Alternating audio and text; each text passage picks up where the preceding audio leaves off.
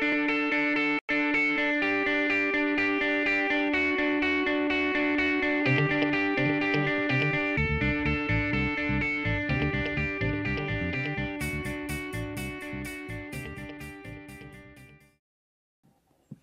good morning, everyone. My name is Stuart Mazzell. I'm the lead pastor here. It's great to see all of you here. Thank you for those of you who are joining us for the first time. Thanks for being here. We really appreciate you worshiping with us today. Well, we finished our series on the truth about truth. Next week, we are starting a new series called Life Together, and we'll be going through the last week of July through August in that series. But in between, we're doing these two passages of Scripture, one from Isaiah, one from Romans, to help us to think about what we as a church are being called to do, and one of the reasons why we're bringing Banks on to help us to grow in that area. So if you have a Bible and you would like to follow along in that, that's fine. If not, we're going to have the passages on the screens. Our first passage is from Isaiah chapter 52, verses 7 through 10. And this is what God's word says.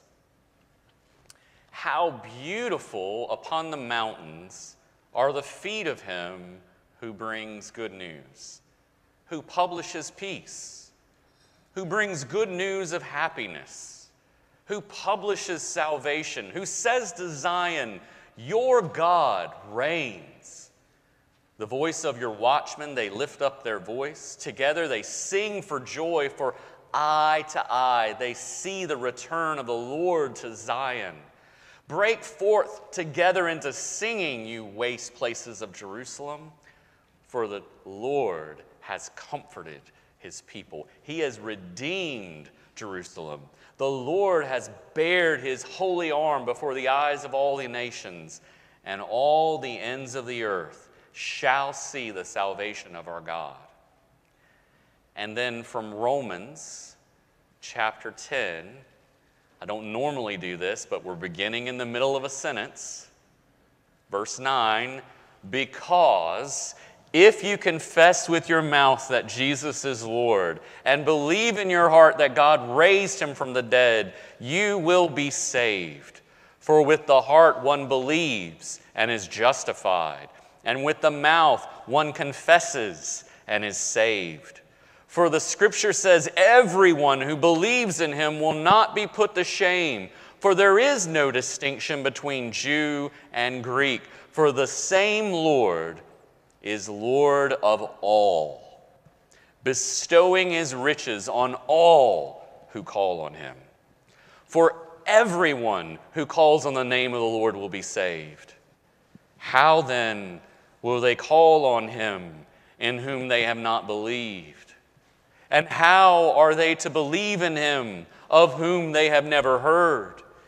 And how are they to hear without someone preaching? And how are they to preach unless they are sent? As it is written, how beautiful are the feet of those who preach the good news. Let's pray together.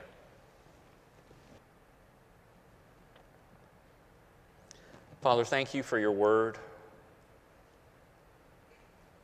Thank you for the goodness that we find there, the truth that we find there. Thank you that when you send your word out, it's not in vain. It accomplishes what you send it out to do. And so today, accomplish in this, your church, what you want in this group of people. That we all would grow in our love of the good news, our love of Jesus, and that we would want to spread the good news of Jesus to others, and that we would be a church that grows in that area. Help us. We pray, Jesus, in your name. Amen.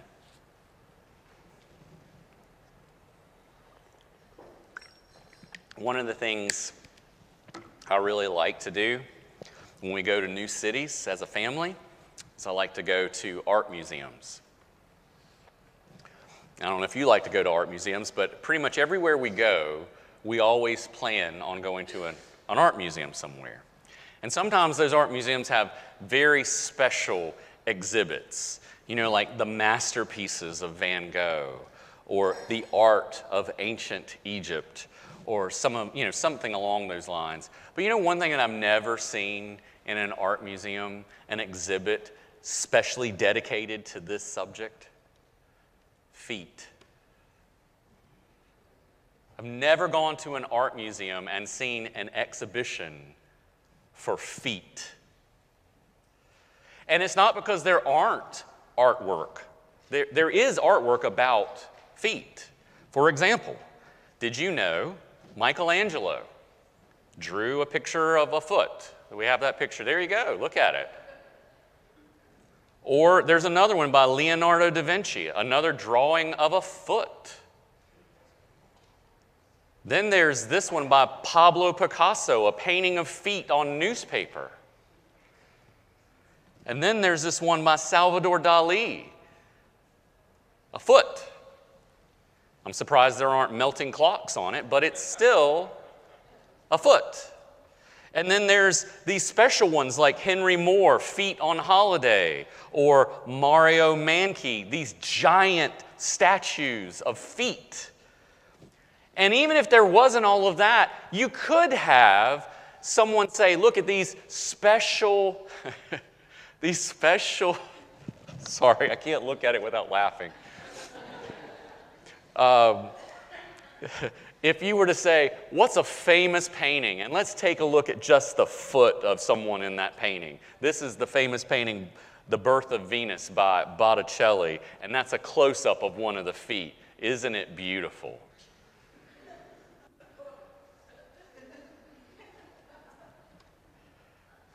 Yeah, that's one reason why I believe they do not have exhibits about feet. Because very few people think that feet are beautiful. Very few people would like to go to an art museum and see those pictures displayed. We typically don't think about feet being anything but something we want to hide. Right? And even if we do show them off, we make sure we get a pedicure, we make sure those nails are painted, get those little, scrubby parts off. I don't know what they're called. Feet things that look gross and you have to scrub them off. You know what I'm talking about. Nobody that I know of, and I'm sure there are people, but nobody that I know of thinks feet are really beautiful. Especially my feet. My feet are nasty. I would never want to show you my feet. That's why I didn't put those up there. But today,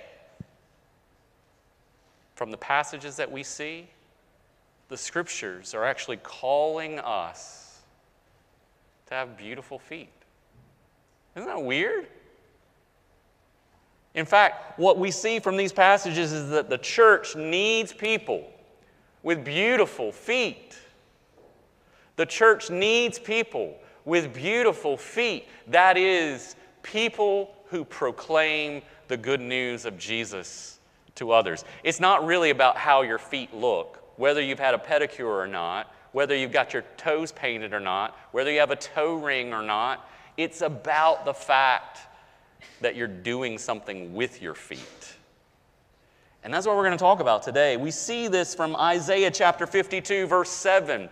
How beautiful upon the mountains are the feet of him who brings good news, who publishes peace, who brings good news of happiness, who publishes salvation, who says to Zion, your God reigns.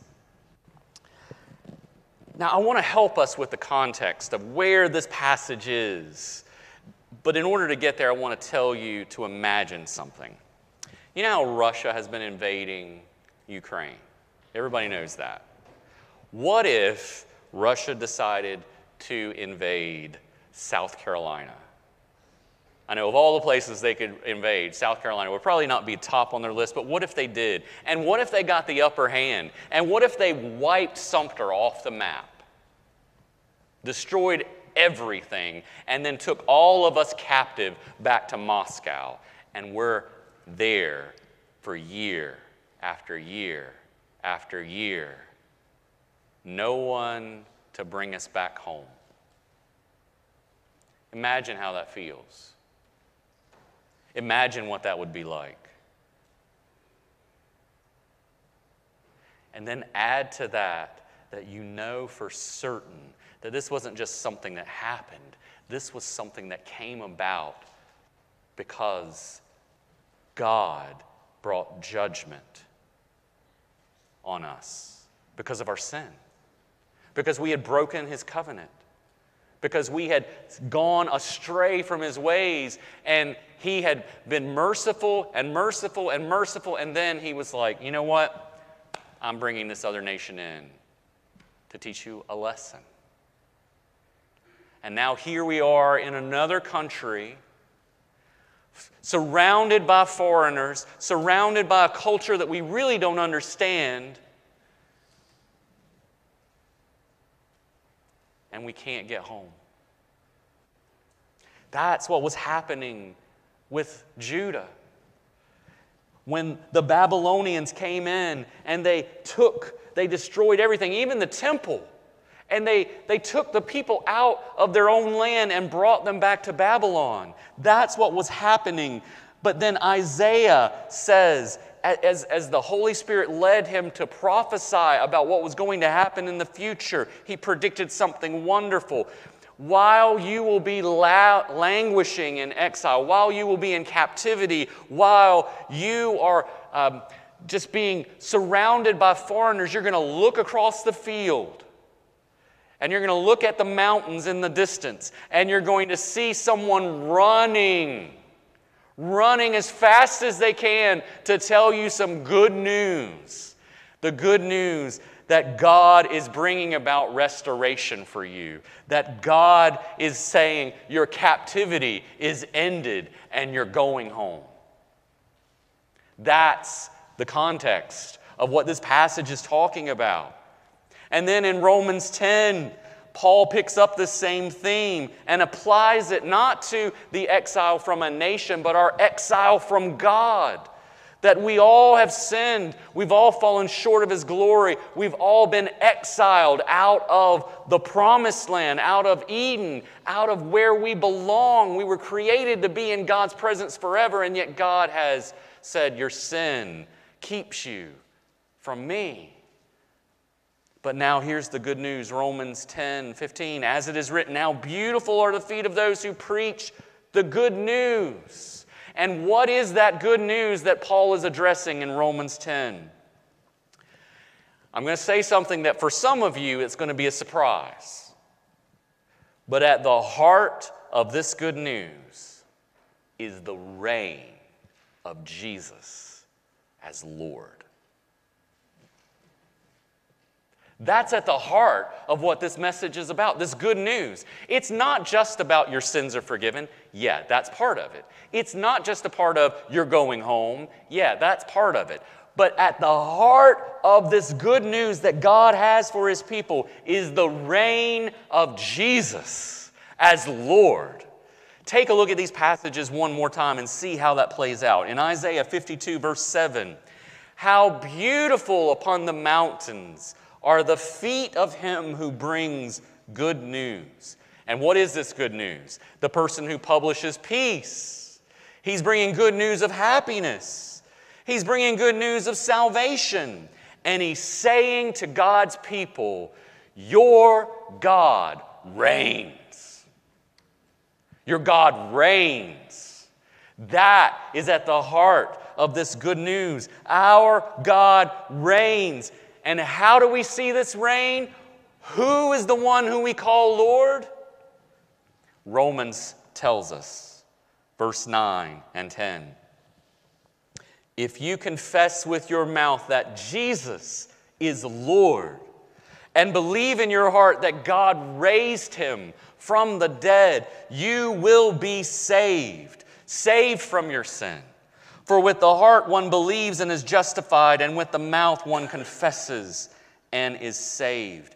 And then in verse 12 we read, for there is no distinction between Jew and Greek, for the same Lord is Lord of all.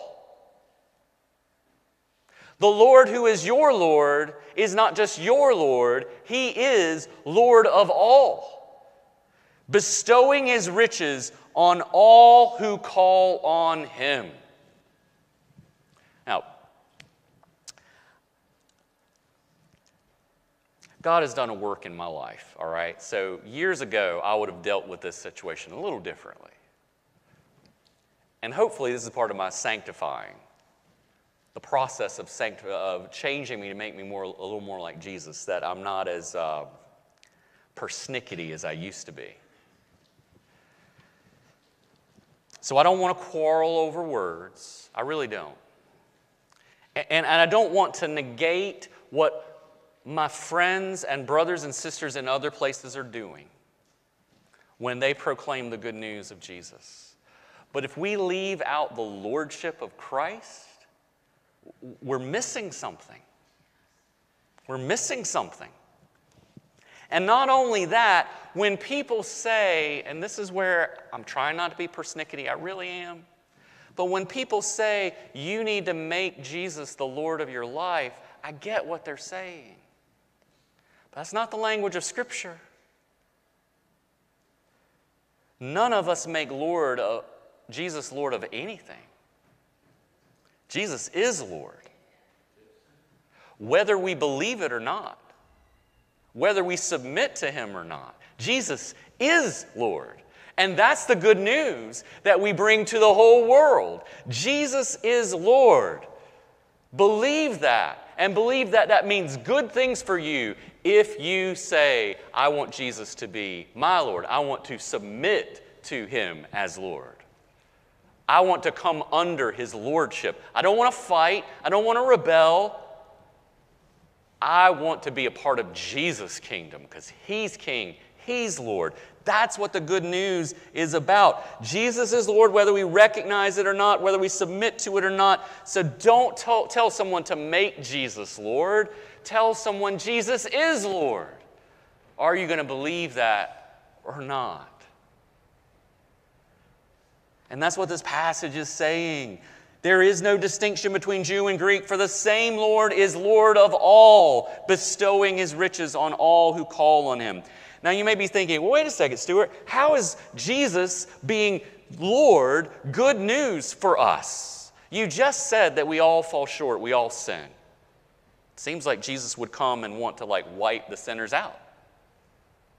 It seems like Jesus would be the one who, if He's Lord, then, and if I'm not obeying Him perfectly, then, that spells bad news for me. Here's one of the reasons why it's good news for those who recognize Jesus' lordship and say, I want to come under His lordship. The Lord, don't miss this, the Lord who died and rose from the dead is abundantly able to bring salvation to all who call on Him. You say that again. The Lord who died and who rose from the dead is abundantly able to bring salvation to all who call on Him. As Romans 10 verses 11 through 13 say, for the Scripture says, everyone who believes in Him will not be put to shame. Everyone. You know why? Because He's Lord, and He's Lord of all. And because He's Lord of all, He is the sovereign. He is the powerful. He is the King He is the one who makes the decrees. He is the one who says, this is how it's going to go in my kingdom. And if He says you're in, you're in. Right? And so for the Scripture to say, everyone who believes in Him will not be put to shame. If you trust in Jesus, if you say, Jesus, I know that you're Lord, I know that you were raised from the dead, I want you to save me, He is able to save. For there is no distinction between Jew and Greek, for the same Lord is Lord of all, and He bestows His riches on all who call on Him. Not just one little thing. Not just, Jesus, I know I messed up last week and I messed up yesterday, but you probably don't have enough riches of grace for me today. No, He bestows His riches on all who call on Him. The riches of His grace, the riches of His power, the riches of His goodness, the riches of His righteousness, the riches that He has in store for us that no eye has seen, no mind has conceived, no ear has even heard what He has in store for us. Do you hear what I'm saying? This is our Jesus who is Lord, and He says, I bestow my riches on all who call on me. And then He goes on in verse 13 to say, for everyone who calls on the name of the Lord will be saved. Everyone? Everyone? Everyone who calls on the name of the Lord? How can that be? What about those people who murder others? Can they call on the name of the Lord and be saved? What about those who persecute God's people? Who chase after them and rip them out of their houses and send them to jail because they say, you're not doing what you're supposed to be doing. I'm going to put you in jail. I'm going to persecute you. What about people like that? What about people who think that they're all that in a bag of chips? And they just think that they're better than everybody. Can that person really be saved if they call upon the name of the Lord? I just described Paul the Apostle, who wrote this letter. That was what he was like before he met Jesus. So yeah, everyone who calls on the name of the Lord is saved. Everyone who calls on the name of the Lord, who says, Jesus, I really need you, save me. Jesus does not turn that person away. And one of my favorite passages of Scripture is from the book of Hebrews. And it reminds me that Jesus is not only willing to save, He is able. He is powerful to save. Listen to this passage from Hebrews that really corresponds with what we were talking about. Chapter 7, verses 23 through 25. He's talking about the former priesthood, and he says the former priests, the Levitical priests, they were many in number. There are lots of them because they were prevented by death from continuing in office. In other words, you get a high priest, and he's supposed to make sacrifices for sins, and one day he just dies. And then you got to have another one, and then he dies, and then you got to have another one, and on and on and on it goes. But Jesus holds His priesthood permanently because He continues forever. See, He's already died, but He rose from the dead, never to die again. And because of that, consequently, verse 25, He is able to save to the uttermost those who draw near to God through Him, since He always lives to make intercession for them. Folks, no matter how deep your sin goes, no matter how deep your neighbor's sin goes, no matter how deep anyone's sin goes, Jesus' grace, Jesus' forgiveness, Jesus' mercy, Jesus' love can go deeper and wider and broader and higher. There is no way we can get to the end of what Jesus' love for us is like. The love that would leave heaven, that would become flesh, that would share with us His own righteousness, that would die in our place and rise from the dead, ascend into heaven, and make intercession for us minute by minute in heaven itself. so that we would be saved to the uttermost. That's the good news. And it wouldn't happen if Jesus wasn't Lord. It wouldn't. That's why we need a Jesus who is not just a Savior, but the Lord of all. The powerful King who can accomplish what he sets out to do. And all that leads us to this point. Church, that's good news for us. But we're not the only ones who need to hear. We're not the only ones. And a significant part of the mission of the church is to make sure people hear this good news. It's not the only thing we do as a church, but it is a significant part of what we are called to be, to have the beautiful feet that go out and tell people the good news. Listen to the way Paul puts it in Romans chapter 10, verses 14 and following. He says, "How then will they call on him in whom they have not believed?" If you don't believe someone, how are you going to call on them? And then he says, "And how are they to believe in him of whom they have never heard?" How is someone going to believe that Jesus rose from the dead if they don't know that? And how are they to hear without someone preaching? If someone's got to share that good news, you got to have someone running across the field and saying, "Let me tell you, God reigns in Christ. Jesus is Lord," and that's good news. And how are they to preach unless they're sent?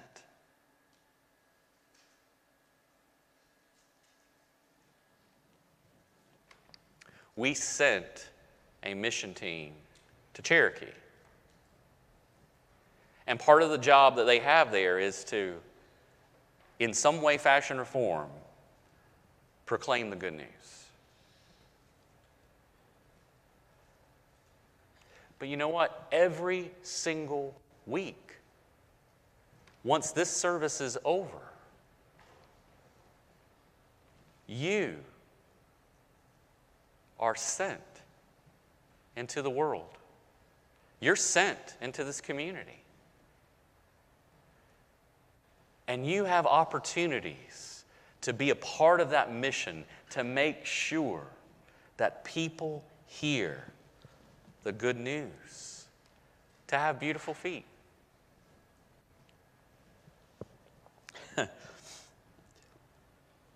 You guys know, those of you who've been around, you know that as a musician, I really like rock music.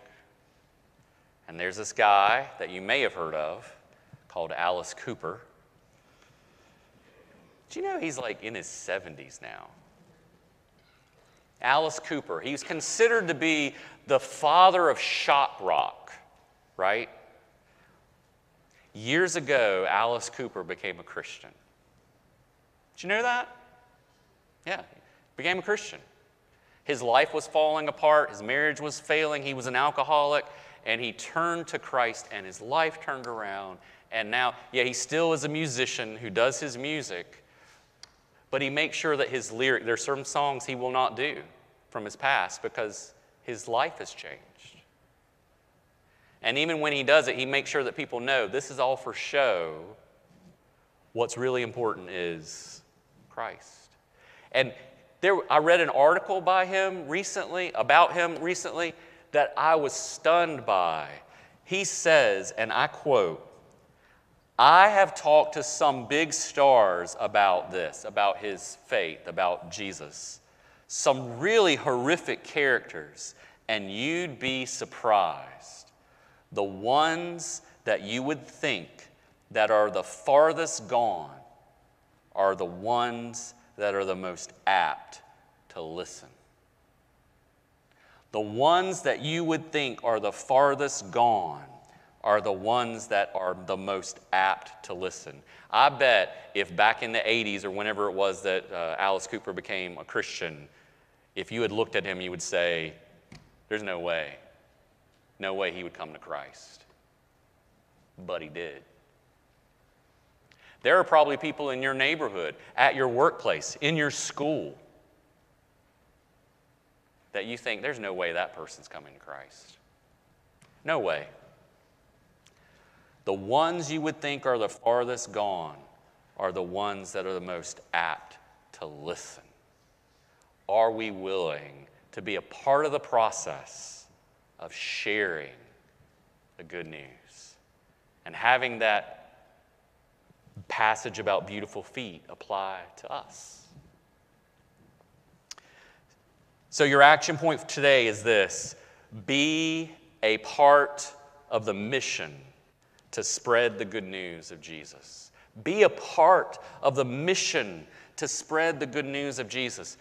And if for some of you you're thinking, oh, this is another one of those evangelism sermons and I am terrible at this, I don't have the gift of evangelism, why does he talk about this?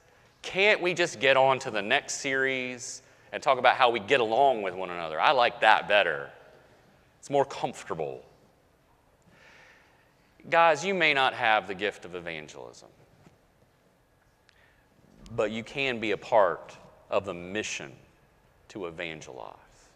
Let me tell you just a couple of ways you can do that.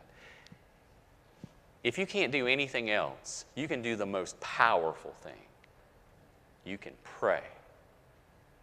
Pray that God would raise up people who would go into the world to tell the good news, that they wouldn't be ashamed, they wouldn't be afraid, that they would proclaim the good news with understanding and boldness.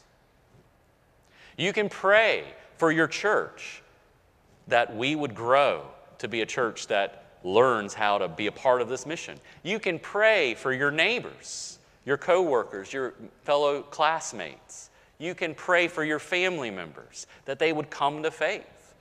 You can pray for Banks as he helps us to grow in this area. You could give. We always need resources in order to accomplish the mission. Even Jesus had to have someone with the money bag in order to carry out his mission. And the church is no different. So you can give. You can give to missions. You can give to missionaries. You can give to the church. You can give to specific resources that will help get the word out. And if you can't do any of those things, which you should be able to do at least something on that list, you can share. You can share what God has done in your life.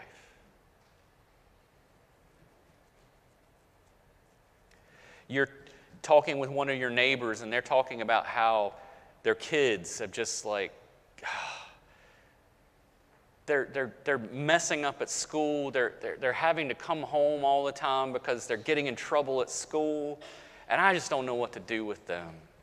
It's so frustrating to me because I want to see them really excel at school, but I really just don't know what to do.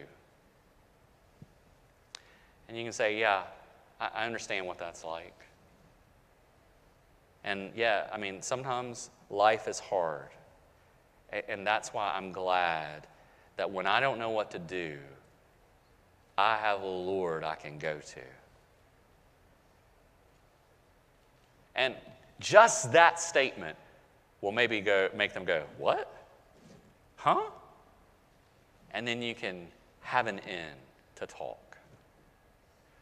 I was watching the news the other day, and I'm just so tired of watching news. I just don't watch the news anymore because it's so depressing. The world just seems like it's going downhill so fast, and every time I turn on the news, it's awful, and I hate it.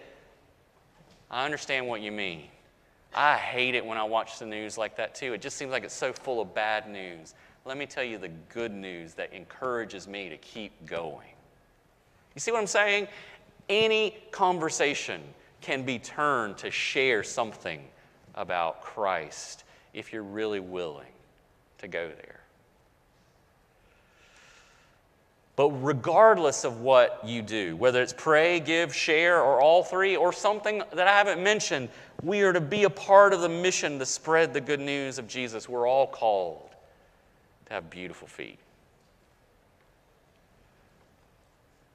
In my office, and I didn't bring it in here, I should have, but in my office there sits a piece of artwork that my sister got for me. And I still have the card. When I became a pastor, she wrote me this card and gave me this thing. It has this passage on it from Romans. And she said, you know, Stuart, I grew up looking at your feet, and your feet are really ugly. You do not have beautiful feet when it comes to what I see, but because you are focused on Jesus, because you are proclaiming the gospel, God thinks you have beautiful feet. I still keep that because it reminds me what's most important. Not my outward, but what I'm doing for Jesus. That's what's important. That's what it means to have beautiful feet. So, church, let's do our part to bring the good news of Jesus to the world around us. And let me pray for us that we'll be able to do that. Lord Jesus, you are Lord. And we, as your people, we want to submit to your lordship. We want to obey. Forgive us for how sometimes we're just afraid. We're afraid of rejection. We're afraid of what people may say of us. We're afraid of what may happen. Give us boldness. Sometimes we're just lazy. Forgive us. Sometimes we're just too comfortable in our lives. Forgive us. Sometimes we would just rather stay in our sinful state. Forgive us. Well, whatever it is that's keeping us from being a part of your mission to the world, by your Spirit, will you show us our sin? Will you cause us to be able to repent? Would you give us your energy and your power to say yes to what you have in store for us? And would you grow this church to be a church that, whether it is in big ways or small ways, that we are all in some way, fashion, or form engaged in this mission to spread the good news, that we all would have in some way, in your eyes, beautiful feet. And we pray this, Jesus, in your name. Amen.